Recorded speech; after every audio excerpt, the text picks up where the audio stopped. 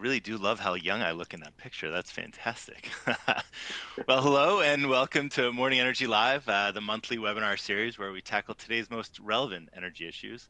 I'm your host, Andrew Gillick. With me today is Billy Quinn, founder of private equity firm Pearl Energy. When I asked clients who they wanted to hear from in the energy private equity world, it didn't take long for consensus to form around Mr. Quinn. I said, "What about Ken Hirsch?" They said, "Ken who?" Anyway, Billy, thanks so much for being here today. I'm happy to be here. You said that, I didn't. I did. It's a good friend and close partner of mine. The writers put it in there. I don't know what they were I doing. know. So lots of great stuff to talk about today. We'll do a little look back over the last few cycles and talk about some lessons learned. Discuss the state of the energy PE market today, maybe the state of the M&A market, a little bit of news out, and then what the future holds. But before we can begin, for those of you out there who might only know some of your recent exploits, maybe give the viewers a little bit about your background. I think your career arc will help illustrate some of the cycles we've been through and give us a framework as how to think about the future. Yeah, I'll kind of give you that in two parts today. I'd say the first part is the boring part, in that I've spent the better part of my career really in two jobs. I got out of college, I was in investment banking for about 2.5 years, and then I was with NGP as a managing partner there for the better part of 20 years. And then shortly after leaving there, I formed Pearl. So I've, for all intents and purposes over the last 30 years, worked at two places, at NGP and Pearl. So, when people, say, what's your background in bio, what firms you've been with, it's pretty boring. But in that 30 years, and investing in this business is never boring. And I was, thinking through, the cycles that we've been through. And we talk a lot with our LPs that when you look over the last 6 to 8 years, it feels like there's been 6 to 8 cycles. But since I started investing in this business, really the first 4 years were boring. Kind of late 94 to mid 98 were kind of steady as she goes. The business had come out of the doldrums and it was a good time. But then in 98, we had the Asian financial crisis. Russia, the ruble collapsed, long-term capital management collapsed, and oil prices collapsed. And I was reflecting on March of 99 when the economists came out and said the world is awash in oil and we will have $5 oil forever. They were a little off. Yeah, touch off. And a touch off. And then we recovered in 2000, 2001. So we got 2 good years, right? We're coming back. We're bouncing back off of basically single-digit oil, and then we have 9/11, and Enron collapses.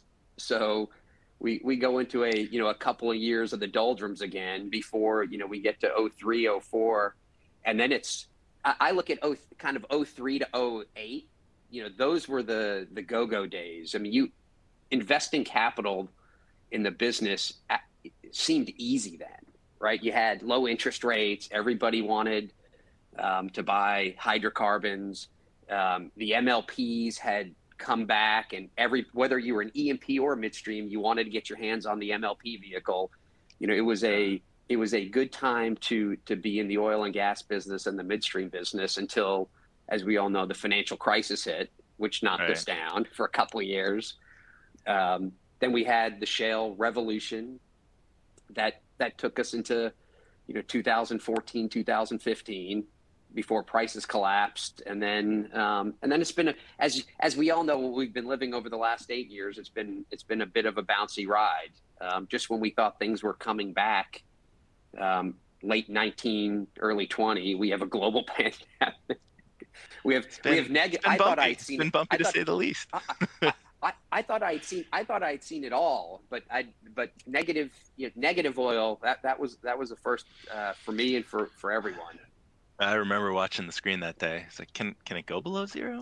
Someone have to pay me to take it? Fill up the swimming pool? I don't know. What's the plan? It was a little strange. It was crazy time, but that's this business, right? I mean, I think that is this business. Well, thanks for that. So, yeah, I mean, before we kind of get into today, is there any lessons learned from the last cycle or other cycles, or reasons why you were able to avoid some pitfalls that other investors have fallen into that we should sort of think about?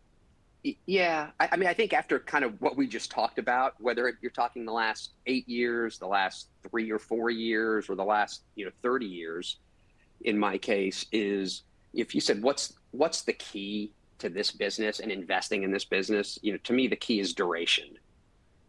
You can't if you're out there buying options and short dated options, it's a very tricky business, and you can look smart every now and again, but you can get burned really quickly. And when I say short duration, that starts with high leverage, right? If you have a ton of leverage on your balance sheet, we've all learned in this business, this business does not work with a lot of leverage.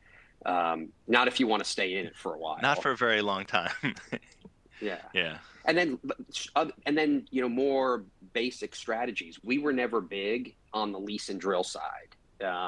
And we weren't big there because our analysis was, well, wait a minute, you're basically buying a short dated option, and there are so many external variables that we don't control that can turn that option into a worthless option. And so that I think when you look at business strategies and how we've invested our capital over and Pearl in particular since 2015, we've done that with that in mind, that our job, bottom line, is to work with great management teams to build great businesses that can stand the test of time. And it's making the right decision every day, and not getting too far ahead of ourselves, and making sure that we have duration with everything that we do. And so when times are good, great, but we're preparing for when times are going to be bad again, because we know they will. And then when they are, we'll be in a position where we're not fighting for survival. We're making tough decisions. We all have to do it when times get tough, but we can also be opportunistic and take the next step in building great businesses during those times. Absolutely. And you say duration, that seems to be the key talking point for a lot of operators today. One in particular we can touch on in a minute. But yeah, let's talk about the current traditional energy landscape. It feels like it'd be weird if we didn't talk about Exxon and Pioneer. So maybe you could touch on that, share your thoughts, and then talk about a little bit where you see opportunities for Pearl and what you're staying away from. So yeah, let's start with that little deal. Today's news, I think, yeah. Yeah, today's news, I think we all saw it coming. From my vantage point, I understand why Exxon wants to do it. I think it's the right decision for them. I'm not sure why Pioneer wants to do it. I mean, there are arguments for and arguments against, and I think it's less obvious to everybody why. But I'm not saying they're wrong for doing it. It's less obvious why. Selfishly, I think something like this is great for Pearl, is great for what we do on a handful of fronts. Obviously, I need to be careful about what I say, but we're the largest shareholder of what is now will be the second largest Permian pure play publicly traded company. So, it's obviously interesting from that angle. And then the other thing for our funds and deploying new capital, whenever you see, and this is over my entire career investing, whenever you see large consolidation like this, it's generally followed by divestitures. And what I mean by that is there's going to be something Exxon buys from Pioneer. They're going to want to keep 80 to 90, maybe 95% of what they buy, but it's a huge deal if they sell 5% of that portfolio. Sure. It's billions of dollars of assets that could hit the market in the coming years, or something else in their portfolio now that becomes less relevant to them, post this deal. So I think whenever you see large merger activity, it takes a little time, but it generally leads to additional divestiture activity on the backside of those mergers, which is generally good for private equity. Do you think that this deal puts pressure on some of the other majors or large independents to sort of chase inventory and also bulk up in this way? Or this is not necessarily a catalyst for that? Yeah, I mean that's a tough question to answer. I'm not sure this deal alone puts any additional pressure on any of the other larger players. I think the inventory levels themselves put pressure on people. I think everyone Sure. has to, they have to get up every day, look in the mirror inside of their companies and say, how long can we keep doing what we're doing? How long do we have this quality of inventory for? And what are we going to do to resolve that issue over the long term? So I think this transaction highlights that and highlights that issue in the business. I'm not sure it makes, any of the handful of names out there who might be the next acquirer. I don't Hmm. know that it actually pushes them to do something immediately, but it clearly brings the issue even more so to the forefront. Yeah, I mean, I think I've probably read every news article out there today on the deal, and I agree with you. It makes a ton of sense for Exxon to um, increase their short cycle exposure. I think was most amused by article in the New York Times that said, "Oh, Exxon doubling down on hydrocarbons." Like, to me, it's they're doubling down on short cycle inventory that they can turn on and off when they need to, based on the market conditions, rather than tens of billions of dollar offshore deep water unknown. So yeah, I think it makes a lot of sense, and it to me, and if that's true, it should make sense to other large operators to continue the consolidation to be able to manage that, and you take a lot of G&A out of the system, and it should be good sort of across the board It, for investors and operators. it, exactly. And for them, when you think about places you want to do business, um, from a number of perspectives, it's much easier to do business in West Texas than it is offshore, and in other Yes, and in other countries. for sure, for sure. um, All right, so that's sort of thoughts on the deal and how that deal might create opportunities for Pearl. Are there other opportunities you see for a firm like uh, Pearl out there today? Yeah, I mean, we're seeing a lot. I mean, I think the property market feels pretty good where it sits today. It's a healthy, A&D market, and obviously that's where our business starts, is being able to find interesting things to buy where our companies can add value to the assets they're buying. And so I think we're actively looking at that. I think the one thing where the business is today, which we touched on all the cycles we've been through over 30 years. The one thing I didn't hit on is where we are today actually feels like the first time in my career where there's the right balance, where the fundamentals are really good in the business and people are disciplined in how they're spending capital, while there's also not this huge influx of capital coming into the system forcing people to do things that aren't economically rational. We saw what happened in the shale boom when you had people pushing equity dollars into the system and on a large scale for growth and growth purposes only. It may have been rational why the people were deploying that capital, but it wasn't economically rational, right? At, at the asset level. Um, and so I think today it's a healthy balance. There's not a lot of capital out there. I mean, there's enough. I think there's enough for the business to execute. Um, but having good, balanced, disciplined capital and not a lot of it creates a good buying opportunity. So, we feel like we're able to buy things at attractive prices, and get our hands on assets we like. And we closed the deal last week, a good sized deal in one of our companies, and it feels good. It feels like the right time uh, to be investing money. The flip of that is I think you have to manage your expectations on the exit. I spoke at a conference last week and I was a bit misquoted saying, yeah, you just need to be prepared to, sell cheap and not make a lot of money. I didn't say the not make a lot of money part. I think when you look to exit, I think the expectation should be, hey, things don't trade for in the private markets at 5, 6, 7 times cash flow anymore. Depending on where you are, because geography does matter. If you're selling something between 2.5 and 4.5 times cash flow, that can be acceptable, and you can make money in those at that level if you're buying right and doing the right things operationally with the asset. You just don't expect to get a big multiple to cash flow on your exit, and that balance feels good to me from an investment perspective. Sure. And so as you talk about not a ton of capital coming to the space like we had during the shell revolution, that sort of makes me want to talk to you about fundraising. I know you just closed your third fund, right? Yes, Fund Congratulations. 3. Um, Thank and you. tell us a little bit about what that fundraising market is like right now. We've heard it's been challenging, especially the last couple of years with ESG mantra and whatnot. But what's the state of the market today? Well, yeah, and let me touch on when we launched our fund, for our Fund 3.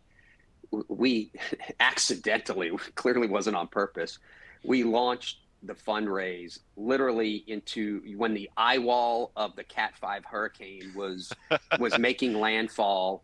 I mean, I think the week or two after we launched is when Harvard came out going no fossil fuel investing, and basically threw that out there, and which made fundraising incredibly difficult because most people at that time did not have hard no fossil fuel investing mandates, but it basically forced everybody to put a pause on what they were doing and at a minimum rethink what's going on. So I'm going to give you two perspectives. Going back 2 years ago was probably the worst it had been ever in my career, and even looking back on where we are today, it didn't get worse from there. It just over over a 12-month period, it was next to impossible, because of that.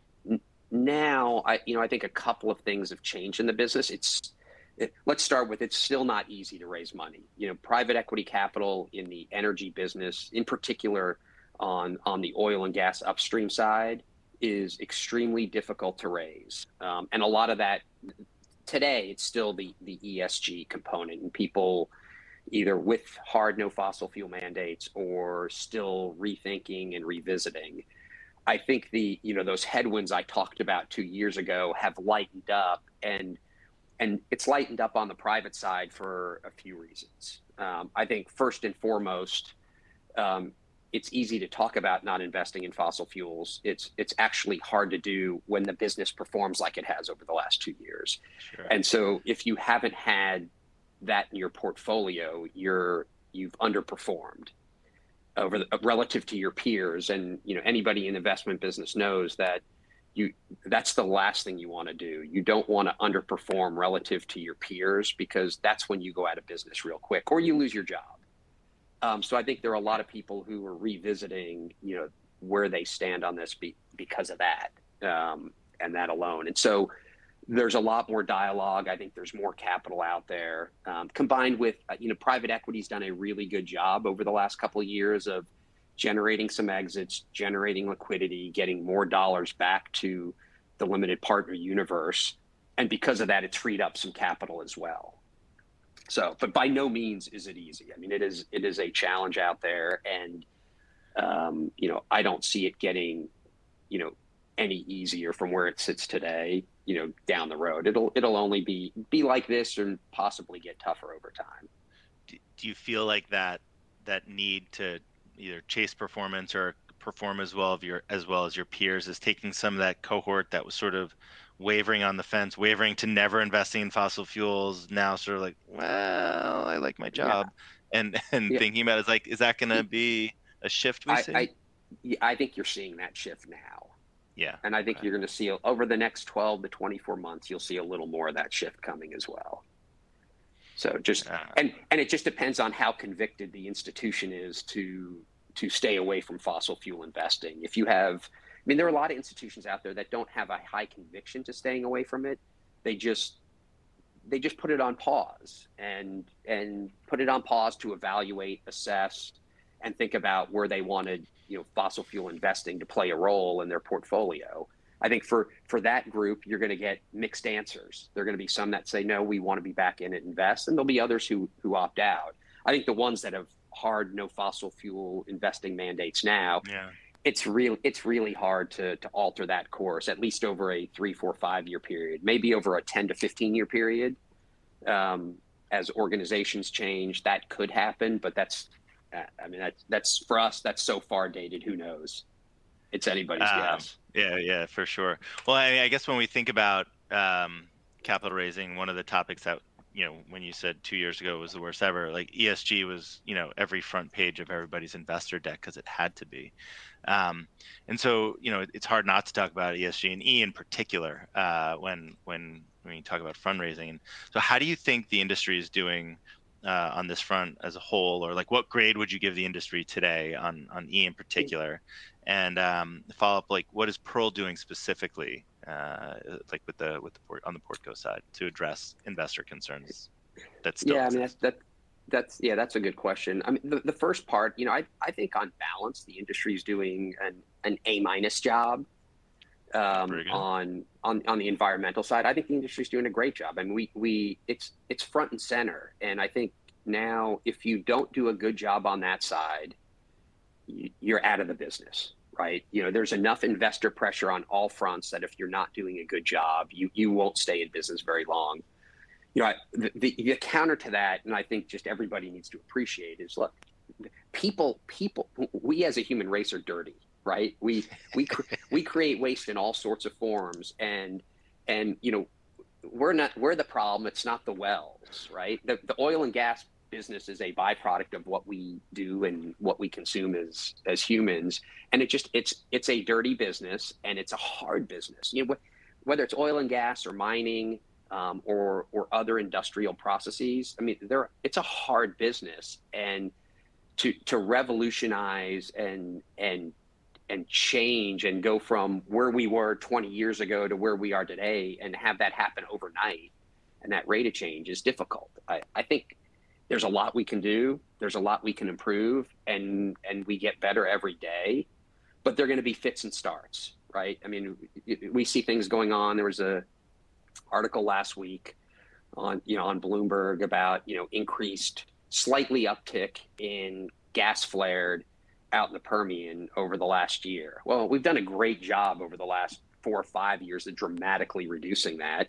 And given where prices are, there's this healthy tension. People are saying prices are high. Can we increase supply? How can we drill more wells and help put a buffer on price? Well, to do that, it's not just drilling more wells. The infrastructure has to be in place to do that.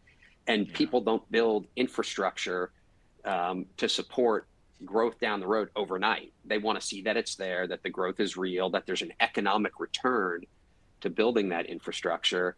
And so you just have, it's natural, whether it's oil and gas, mining, the power generation business, there are fits and starts on multiple legs of the stool, whether it's production, transportation, processing, you name it. It's just, these are hard businesses, and they're not easy just to flip a switch and everything gets fixed overnight. It just takes time.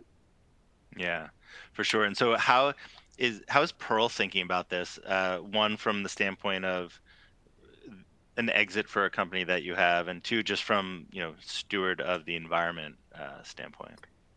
Yeah, I mean, there's several prongs. I would start with at the base level, and this is going back to my early days at NGP. We were always really careful, really particular in managing the environmental side of the business. And what we've been telling LPs, going back to the late 90s, early 2000s, so this is 25 years, is we're building companies to sell to much larger companies. And those companies don't want to step into an environmental liability. They don't want to step into a lawsuit. They don't want to step into a problem. And so our job is to make the asset as clean as possible.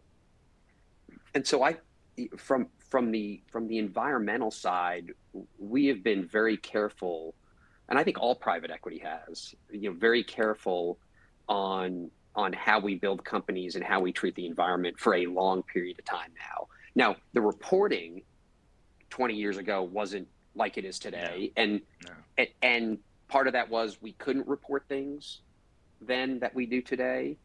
And then the other part, and this is very fair, is we didn't have the pressure to report it, right? Now we have our LPs have asks out of us that we didn't have 15, 20 years ago. And so because of that, we have to deliver on that. So when you say today, what is Pearl doing? Look, we're always there front and center in every board deck is ESG and HSNA and what are we doing right on all of those fronts to make sure that we're the best as we can be. And then we've got to report that to our LPs. And we have people internally who have petroleum engineering degrees who make random field trips to portfolio companies' offices, and they go out in the field and check and spot check. It's not tedious. We're not experts by that, but we do it. And I can tell you 20 years ago, we didn't do it. Got it. No, that makes sense, and that sounds good. And to your point about the industry, I think the industry's been doing a tremendous job, just sort of taking care of things on that front. Pivoting only a little bit, I spent about 2 weeks out in California this summer, and you may ask, what were you doing in California, Andrew? How could you have any clients out there? Why they don't invest in oil and gas? Well, that is true. We also do have a power and renewable business here at Enverus. And just trying to understand what that future of energy investing looks like, because as I learned and sort of knew, but it was hammered home, there's hundreds of billions of dollars chasing energy transition investment, and some of it is adjacent to traditional energy, and some of it is not adjacent to traditional energy. A lot of great venture ideas out there in Silicon Valley. But so as you think about the new energy economy and some of the pressures that investors have brought on the traditional energy space, where do you see the opportunity in the space going forward? Yeah, that's a good question. It's a loaded question, right? Of course. I mean, if you want to say natural gas, that's cool. Natural gas is a well. So I'll start with maybe the most provocative statement in that I don't believe in the energy transition, and I think it starts with one. We need everything, and so we need wind, we need solar, we need hydro, we need oil, we need gas, and the second part is what are we transitioning to, right? I look and say if a Major League Baseball team says they're in transition mode, it means we're getting rid of old higher cost players and we're going young, but we have this great talent in our farm system and we know where we're going. We see where the future is. We talk about energy transition, and it's based on hope that there's a technological innovation that changes the way we do things, which to me, it's you say it all the time in business, hope isn't a business plan. Hope is not a strategy. Right. Yeah, so exactly. when we talk energy transition, I have a very difficult time with the topic, because the word transition is okay. Well, what are we transitioning to? And nobody seems to have an answer. But that's not to say we don't need everything. We do need everything. What's going on? We consume more every day, and so we need everything. So I think when we look at how do we play a role there? The first thing I'd say first and foremost is our investors invest with us to generate returns, right? If we don't generate returns, they're not investing with us. We're out of business. So we've got to generate returns. So everything in our portfolio, whether it's oil and gas, midstream, service, an energy transition opportunity, everything is vetted on a risk reward basis and what is going to generate the highest return for taking the least amount of risk. I mean, it's really that simple. Yeah. And it sounds simple to do, but in practice, a lot of people don't do it. That's right. They don't. And so for us, we look and say, okay, what makes sense? What fundamentally makes sense? Where can we generate returns? And the one thing we've done, where we thought we could generate returns for our partners, and play a role in that, and in a particular area where we think could actually make a long-term difference, is we have a sustainability SPAC. So we raised Spring Valley 1, and we de-SPAC that into NuScale, which is a small modular nuclear reactor company. They're the only one with U.S. NRC approval, real contracts, a real business, and we look at nuclear as that's arguably a transitional energy generator, nuclear, because it's base load. You can do it on with the SMRs on smaller scale, but also larger scale. If you look at how China's developing its economy, nuclear is a big part of it, and and even the Europeans who had backed off for a while are now re-engaging on the nuclear side, realizing it is a That's true. clean baseload source of energy. So when we see things that make sense like that, that's where we'll stick our nose in and see if we can't generate interesting investment opportunities. Yeah, no, that makes a lot of sense. And call it a nuclear renaissance, call it whatever you want. It seems that that area of power gen is getting a lot more attention, especially if these small modular reactors are going to be able to go behind the meter at some large organizations and be able to power all this demand that we have for AI and other tech things. So anyway, no, that's definitely very exciting. I mean, we could probably go on for another half hour, but it seems like we've come up at our time here. I really appreciate you joining me here today. It was a great conversation, and look forward to staying in touch. Great. Thanks for having me. I Thanks, appreciate it. Billy, and thanks everyone for tuning in. Look forward to seeing you next month on Morning Energy Live. Take care.